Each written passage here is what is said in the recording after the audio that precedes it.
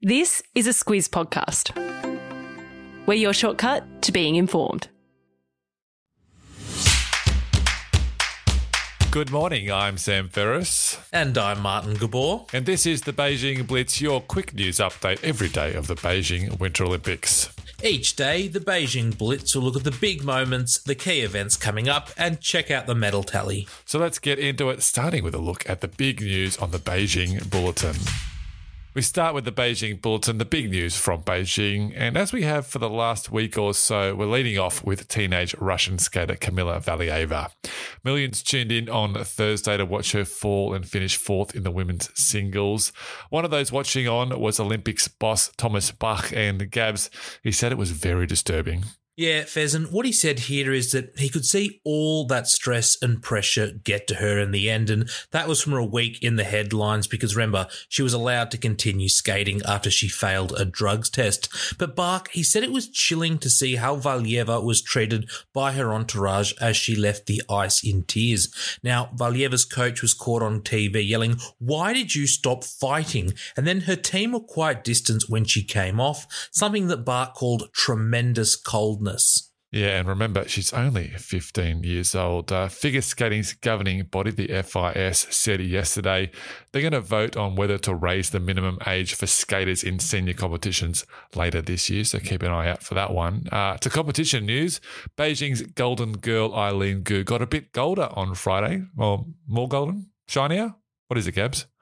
Those are all terrific fares. I'm going to go with more lustrous just because I can. But whatever it is, she won her third medal and her second gold of these games yesterday with a win in the free ski half-pipe final. Now, Gu, she'd already won gold in the big air and then a silver in the slopestyle. And at 18 years old, she's now the youngest person to win 3 medals at a Winter Olympics. And Fez, she's felt the pressure too here in Beijing. Remember, Gu was born and raised in the US, but then she switched to represent China a few years ago. Now, that move brought all kinds of scrutiny online and in the media, but she's brushed that all aside to win. She said after the race that it's been 2 straight weeks of the most intense highs and lows she's ever experienced in her life. Yeah, there was some big hype around Gu before the games, but she certainly lived up to the hype. That's the Beijing Bulletin done. Let's now break down what's coming up later today. Day 15 in Beijing. Gabs, our bobsledders are going for a medal tonight. Yeah, lucky 15 maybe. Brianna Walker and Chiara Rodinguez, they're in 12th spot after 2 runs in the 2-woman bobsleigh. Look, they're 2 seconds behind first place for now, but Fez, they're only 1.3 seconds from the bronze medal, and that's with 2 more runs to go.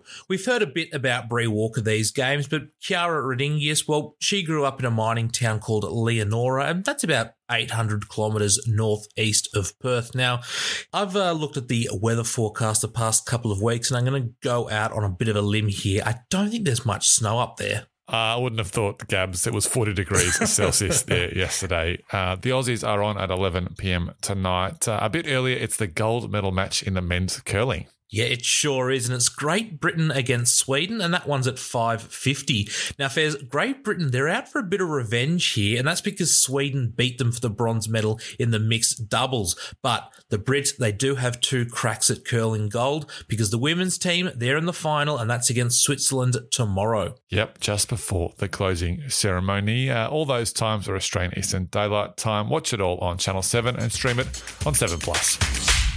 We finish off each Beijing Blitz with a look at the medal tally. Gabs, who's on top?